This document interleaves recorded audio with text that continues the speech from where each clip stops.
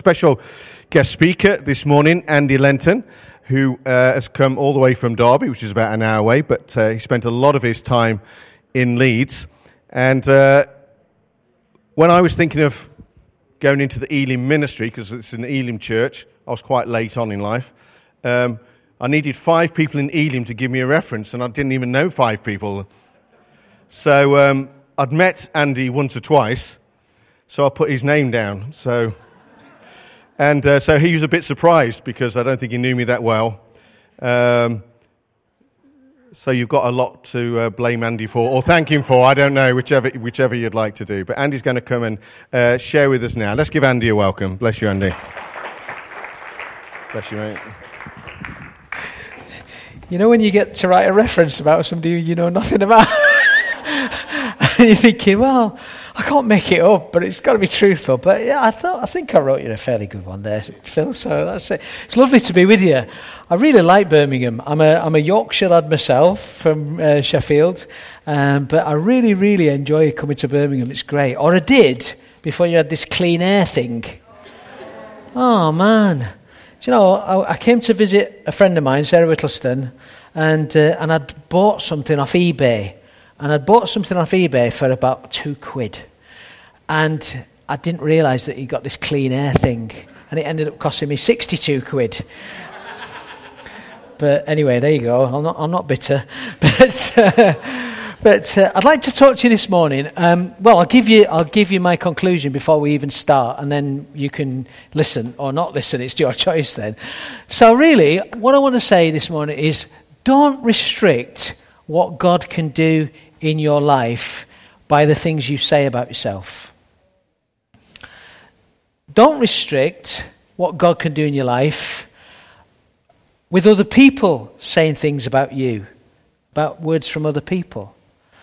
And don't restrict what God can do in your life by the circumstances that you are faced with. Don't restrict God in any way. And I'd like to use Jeremiah chapter 1 as one of the scriptures that I'm going to use this morning. So turn to Jeremiah, please. And we're going to look at verse 4. In my church in Derby, which is Phil's and both your home city, I've got the Birmingham City under-23 coach. And he's a lovely guy. But he knows that I'm a Sheffield United fan. And so he said to me, I've got your tickets. I've got your tickets for when Birmingham plays Sheffield United at Bramall Lane in Sheffield. I thought, great, I'll take my son. So me and my son went, and when we went to pick up the tickets, we thought, great. And then we looked at them and thought, we're right in the middle of the Birmingham City fans. And my son was saying, keep your voice down, Dad, keep your voice down. You haven't got a Birmingham accent. But they were very, very, very kind people, but they sang pretty crude songs. But anyway, there you go. So Jeremiah chapter 1 verse 4 says this: the word of the Lord came to me saying, so this is God talking to Jeremiah, before I formed you in the womb, I knew you. Before you were born, I set you apart. I appointed you as a prophet to the nations. Imagine if God said that. Would this be your reply? So Jeremiah says this: alas, sovereign Lord, I said, I do not know how to speak, and I am too young. In other versions, King James and the English Standard Version, Jeremiah, it says, I am only a boy. I am only young. And I want to look at the power of small words today. We say some powerful things, don't we, about ourselves sometimes. And actually, small words are very, very powerful. I was at Wheely Castle just now, and 2 people are getting married soon. The words I do are very small words, but they mean such a lot. If you're a parent this morning, no doubt your children, when they're growing up, would have used the little word why. There's huge connotations to that, but it's a small word. Or no is a very small word, but it's powerful. Very powerful. And this word only. Only is a very powerful word. I'm going to use the word only as we look at where it's used through Scripture this morning, and look at the power of that word only. I want you to turn also to Luke chapter, sorry, not Luke yet, Matthew. Before we do, turn to 2 Timothy. We'll look at Matthew in a bit.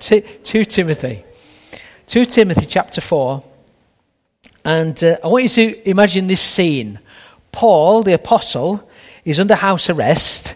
And it's not probably a filthy cell, but it's not nice because he's restricted. He can't go anywhere. And he's writing to the churches and the people around, and he's writing to Timothy. And he's trying to encourage the churches and trying to stimulate growth and encouragement. And Luke has given up his freedom to be with Paul. So Luke is acting as Paul's scribe, if you like. Many theologians reckon that Paul had very poor eyesight. He struggled to write. In one place in the Bible, he says, "Look at my handwriting. It's my actual handwriting because it's so big." So Luke probably thought, being a good godly man, I'll go and help Paul. It'll be a big step for me because I'll be putting myself under house arrest, but I'll go and give up my freedom and be with Paul. Luke was an intelligent guy. He was a doctor. And I want you to imagine, as Paul is dictating these words, Luke's in the corner, so you can be Luke, Phil, and Paul's saying these words. So 2 Timothy chapter 4, verse 6. "As for me, my life has already been poured out as an offering to God. The time of my death is near. I have fought a good fight. I have finished the race, and I have remained faithful. And now the prize awaits me, the crown of righteousness that the Lord, the righteous judge, will give me on that great day of his return. And the prize is not just for me, but for all who eagerly look forward to his glorious return. Please come," because he's talking to Timothy, "as soon as you can. Demas has deserted me because he loves the things of this life and has gone to Thessalonica. Crescens has gone to Galatia, and Titus has gone to Dalmatia. Only Luke is with me. Bring Mark with you when you come, for he will be helpful to me." Now you're Luke. You're sat in the corner, scribing away, got your head down, because, Paul's not hanging about. Paul's really sort of like reeling off all this encouragement and everything like that. And he starts to say, come quickly, Timothy, because this person has left me, he's deserted me, another person has gone somewhere else. There's only Luke. But bring Mark, because he's useful to me. Can you imagine being Luke in the corner, head down, writing away? Only Luke is with me. Bring Mark because he's useful to me. You can imagine Luke looking around thinking, only Luke is with me. But bring Mark because he's useful to me. And Timothy, you come quickly as well because you're helpful to me. But only Luke's with me. Luke's an intelligent guy. Luke's a doctor. Even though you might be intelligent, you might even be as clever as a doctor, the power of somebody's words could cut you down, could really start to diminish you so much that you lose your confidence in your own abilities and in your own skills and acumen and everything. Only Luke is with me. Now that's my take on that particular reading, obviously.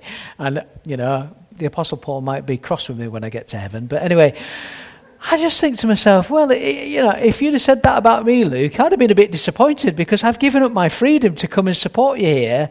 And now you're saying, I've only got Luke with me, but send somebody else because he's useful. The power of words. Negative words can be destructive. But, no more destructive than our own words that we say about ourselves in our own head. We all have this internal monologue of how we describe ourselves. My grandma, long gone now, bless her, but whenever she used to call our house on the phone, she used to say, "It's only me." So my dad used to say, "Oh, it's only you then." And not quite put the phone down, but he would say, "What do you mean, only you, Mother? You're my mother. You know, you're not just only anybody. You're my mother." The power of words. And here Jeremiah uses that small word that is so powerful only as an excuse to be able to get out of the will of God for his life. "Oh, don't pick me, God. Don't give me anything to do because I'm only a boy. I'm only young." It's a small word, and yet it could have a really restricting effect on his life. If you look at what God says to him, that's pretty awesome. God says, I knew you before you were born. I set you apart. I gave you a mission to be a prophet to the nations. Well, if Jeremiah was listening to that a bit louder, then what a fantastic springboard to a life of faith and a life of fulfilling ministry. But he's listening to his own internal voice a lot more than the voice of the Holy Spirit. How many people does that apply to here? I've got my hand up. We listen to ourselves far more than we listen to what the Holy Spirit is saying about us. And there's a remedy for that. There's a remedy for that. The remedy for that is read more of this. Read more of this. Read more of what God says about you. Read more of what God has done for you and who God is in your life. And if you do that, this internal voice, well, it'll kick and scream, but it will start to diminish. And that's what we as Christians all need to learn to do, to listen to more of what the Holy Spirit is saying about us than what we're saying about us. God the Father was encouraging Jeremiah of the importance of his life. Even before I formed you, I chose you. I set you apart. I've given you a job to be a prophet to the nations. And yet, Jeremiah says, "Oh, God," he uses these pathetic excuses. First of all, he says, I can't speak. I can't speak. Secondly, he says, "I'm only a child." God doesn't immediately deal with that first one, "I can't speak." He does later on. He tells him, "Well, I'm going to give you what you're to say." But straight away, God responds to Jeremiah's limiting words. God says, "Do not say, 'I am only.'" How many of us know that's not advice that God is giving there? That's not guidelines that God is giving. That is a command. When God says do not, it's a command. He says do not steal. He says do not commit adultery. Do not lie. They're commands. He's saying here to Jeremiah, do not say, "I am only." Do not say it. Because God knows it's restricting. It's limiting what he wants to do in this young man's life. Before I formed you in the womb.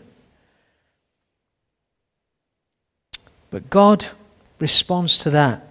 Do not say, "I am only a child." When God says do not, do not, do not. So if your internal monologue is saying, "I'm only this, I'm only that," then don't use that word only. Why? Well, if you read it in the dictionary, you find out why God responds to it immediately. Only, in the dictionary, says this, derived from one. Onely. Meaning solitary. On its own. God has just said to Jeremiah, "I was with you even in the womb. In fact, even before you were born, I knew you were going to come into existence. I set you apart. I've given you a mission." No wonder God responded to that statement so quickly. He's just reminded Jeremiah of the significance of his life. He's just been told of the awesome responsibility that God has for him. God's reminding him of his constant presence in Jeremiah's life. And now Jeremiah's replying, saying, "I'm on my own, God. I'm on my own." Friends, if you're a believer, if you're a follower of Jesus this morning, you're never on your own. You're never on your own. You can claim that promise that God gave to Joshua in Joshua chapter 1. I will never leave you. I will never forsake you. When you've come into relationship with Father God, you are his child. His Holy Spirit has come into your life, and you are not alone in any situation, in any circumstance. You read through the Bible, there's characters all over the place that tried to do all kinds of things. Jonah ran away from God. Did he leave God anywhere? God went with him. Elijah was depressed and in hiding. Was God with him? God was there. Samson was with a prostitute. But God was there. That's what made it bad. Paul was in prison. God was there, as well as Luke. Even King David. When King David's writing that famous Psalm 139, he says this, where can I go from your spirit? Where can I flee from your presence? If I go up to the heavens, you are there. If I make my bed in the depths, you're there. You're always with me. Do you see what I'm trying to say to you this morning? You can never use a restricting word like only about yourself. And don't allow your mind to say that about you, because you're not only anything. You're never on your own. I've got a motorbike. You wouldn't believe it. Actually, it's in the back of my garage behind plasterboard and cement mixers and everything like that, because when I moved to Derby, I did a stupid thing. I bought a house that needs doing up. And if I see that guy from Grand Designs, I'm going to smash his face in. Okay. But I used to get in trouble a lot from the police on a previous motorbike that I used to have, because it was a bit too fast. And constantly getting speeding tickets. And an lovely old guy in the Leeds church, when I was in Leeds church, bought me a sticker, a bumper sticker for my car, deliberately, not for the motorbike. And it said on the bumper sticker, remember that at 70 miles an hour, the angels jump off. And I said to him, yeah, Gilbert, that might be right, I don't know. But God is still with me. Because God never leaves you. God never forsakes you. God is always there. Samson was with a prostitute. I was doing more than 70 miles an hour. God is still there. God is still there. He never leaves you. That's why God responds to Jeremiah really powerfully. Do not say you are on your own. Do not say you're only anything, because it restricts, it limits what God can do in your life. So don't say it about yourself. But don't let others say it about you either. 1 Samuel chapter 17, passage of scripture you all know very well. David is on his way to the battle lines. His brothers are fighting. He's taking them some food. He gets to the front line, and out comes Goliath, this giant from the Philistine army. And he's challenging Israel. He's challenging the armies of God. He's goading them. Send a champion so I can take him on. And David's listening to all this. So David's looking along the line, and nobody is coming forward. David's absolutely gobsmacked, because David is a young man, but he's well aware that he's not on his own. God is with him. And so he's saying, who's standing up to this giant? Who's going forward? Oh, well, if nobody else is doing it, I'm going forward. And he steps forward. He quickly gets summoned to see King Saul. And in 1 Samuel 17, verse 32, David is reassuring Saul by saying this. Don't worry about a thing, David told Saul. I'll go fight this Philistine. Don't be ridiculous, Saul said in a very northern accent. There's no way you can go against this Philistine. You're only a boy. And he's been in the army since he was a boy. Well, that was doubly ridiculous. Because what Saul is saying, well, Goliath's been in the army since he was a boy, but you can't fight him because you're only a boy. Crazy. Men are crazy, aren't they? But anyway, there's Saul restricting what David believes God can do in his life by saying, you can't go there because you're only a boy. You're only young. Here was this godless king. Saul was backslidden. Saul was miles away from God. He once knew God, and God was at the forefront of his life. But years had gone, and Saul was a pretty useless king by now. He wasn't even volunteering to go forward either. But he was far away from God, and he was allowing ungodly words to fall out of his mouth on top of this young guy who was full of faith, full of the knowledge that God was with him. And he was about to face this giant. He was prepared to face this giant. Let me tell you, David was only young, but a young man filled with the Spirit of God is any match for any giant. Don't allow whatever anybody says about you in a negative way to restrict what God wants to do in your life. People might say to you, you're too old. Don't allow them to say that. You've only got a few qualifications. Well, if God's with you, what are qualifications? Sorry if you're going to university, but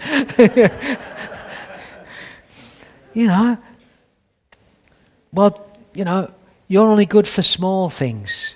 Don't restrict. Don't allow people to restrict you to just the small things. You're only from the rough end of town. Do you know what? You might be from the rough end of town. That might be a fact. But don't allow that to restrict you, because God can take you into palaces and into places of influences. What did Mary say? Mary, from the most insignificant little village in the most insignificant part of the country, with God, all things are possible. She had faith. She wasn't going to restrict what God wanted to do in her life. She was going to allow God to have his way in her life, and she wasn't going to let anybody stop that. Matthew chapter 14 is a brilliant little passage, also really well known, but it's a fantastic thing that you see Jesus responding to in an amazing way. Jesus has been teaching all day. The disciples are starting to get hungry, and so they suggest to Jesus, why don't you just send the people away now? You've taught them all day. Send them away, because people need to get something to eat. And Jesus knows what they're up to, so Jesus says, well, you feed them. And the disciples respond, Matthew 14 verse 17, by saying this. Impossible, they exclaimed.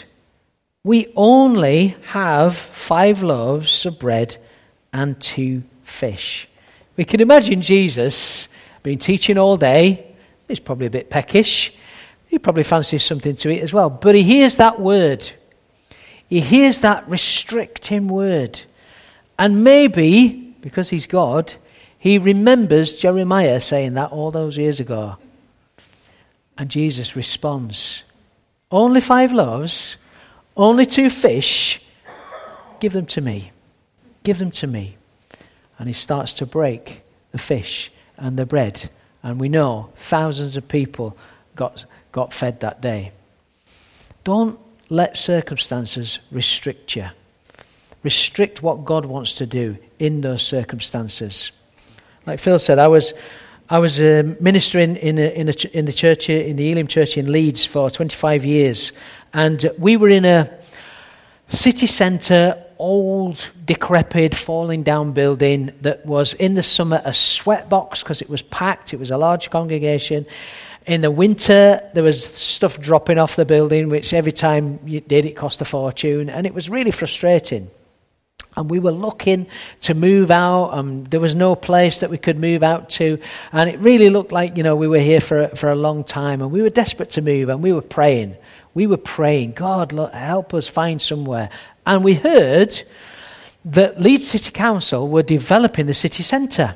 And they were going to come and talk to us because our building was right in the middle of one of the major development areas. So get your building valued. So we did. So we got a guy to come, surveyed the place, valued the building at about $1 million to $1.25 million, which was a lot of money, but not if you wanted to buy another property in Leeds City Centre. So it was like, it's not very much that. But when the developers came, Hammersons, who actually developed all the Bull Ring and everything like that, They sat at the table and they said, well, we can compulsory purchase you as a church. It will be a long, drawn-out affair, bit tedious. We'd rather talk. We'd rather negotiate with you. You know, are you open to negotiation? And we played our cards close to our chests, being good Christians, playing cards. And we said, well, it all depends what you're offering, really. It all depends what figure you're offering. And the guy, the chief negotiator, said, well, we've looked at your building, we've looked at the land, and we think it's worth in the region of £8.9 million. And we sort of like were kicking each other under the table. And oh, okay. And in the end, when we finally moved into our brand new, it was a disused high school, where we were able to renovate half the school, knock down the rest and build a brand new super-duper auditorium and everything like that. And the site itself, no debt, was worth about £14 million. We had no debt. The congregation raised almost £2 million, which was incredible. And but God got that bread and started to break it. Got that fish and started to break it. And it multiplied. And a circumstance that we found ourselves in that seemed very restrictive and yet very low on resource was suddenly in the hands of God, and God multiplied it. And now I'm in Derby in a very decrepit old building. But interestingly, Derby City Council have just announced they want to redevelop the city centre. And the development is creeping the way of where the Derby City Church is. And I'm thinking, do I really want to go through this again? But I'm not going to restrict God. Whatever God wants to do, God can do. And I don't know how much the building's worth. Maybe I ought to get cracking and find out. But, you know, don't use the word only. It limits. It limits because it means on your own. And you're never on your own as a Christian. God is always with you. He never leaves you. He never forsakes you. Even when you're in sin, God never leaves you. He never forsakes you. God is everywhere. A Christian should never use the word only. But there is one exception. You know it. John 3:16 says, "For God so loved the world that he gave his one and only begotten Son." You see, like Justin Welby said a week ago, Jesus Christ is the only way. Jesus Christ is the only way to have our sin dealt with and our eternity assured. Only Jesus could die on the cross for your sin and my sin. Jesus, solitary, on his own, died on the cross for all of us. That's the only place that we can use the word only. Don't be mistaken in trying to find salvation in any other path. You might have friends of other faiths, and I encourage you to have friends of other faiths. But please be salt and light in that relationship, because there's only one way to the Father. There's only one way to salvation, and that is through Jesus Christ. He's the only way. And that's the only time you can use the word only, because only Jesus could do it on his own. But don't use it about yourself. Don't let other people use it about you.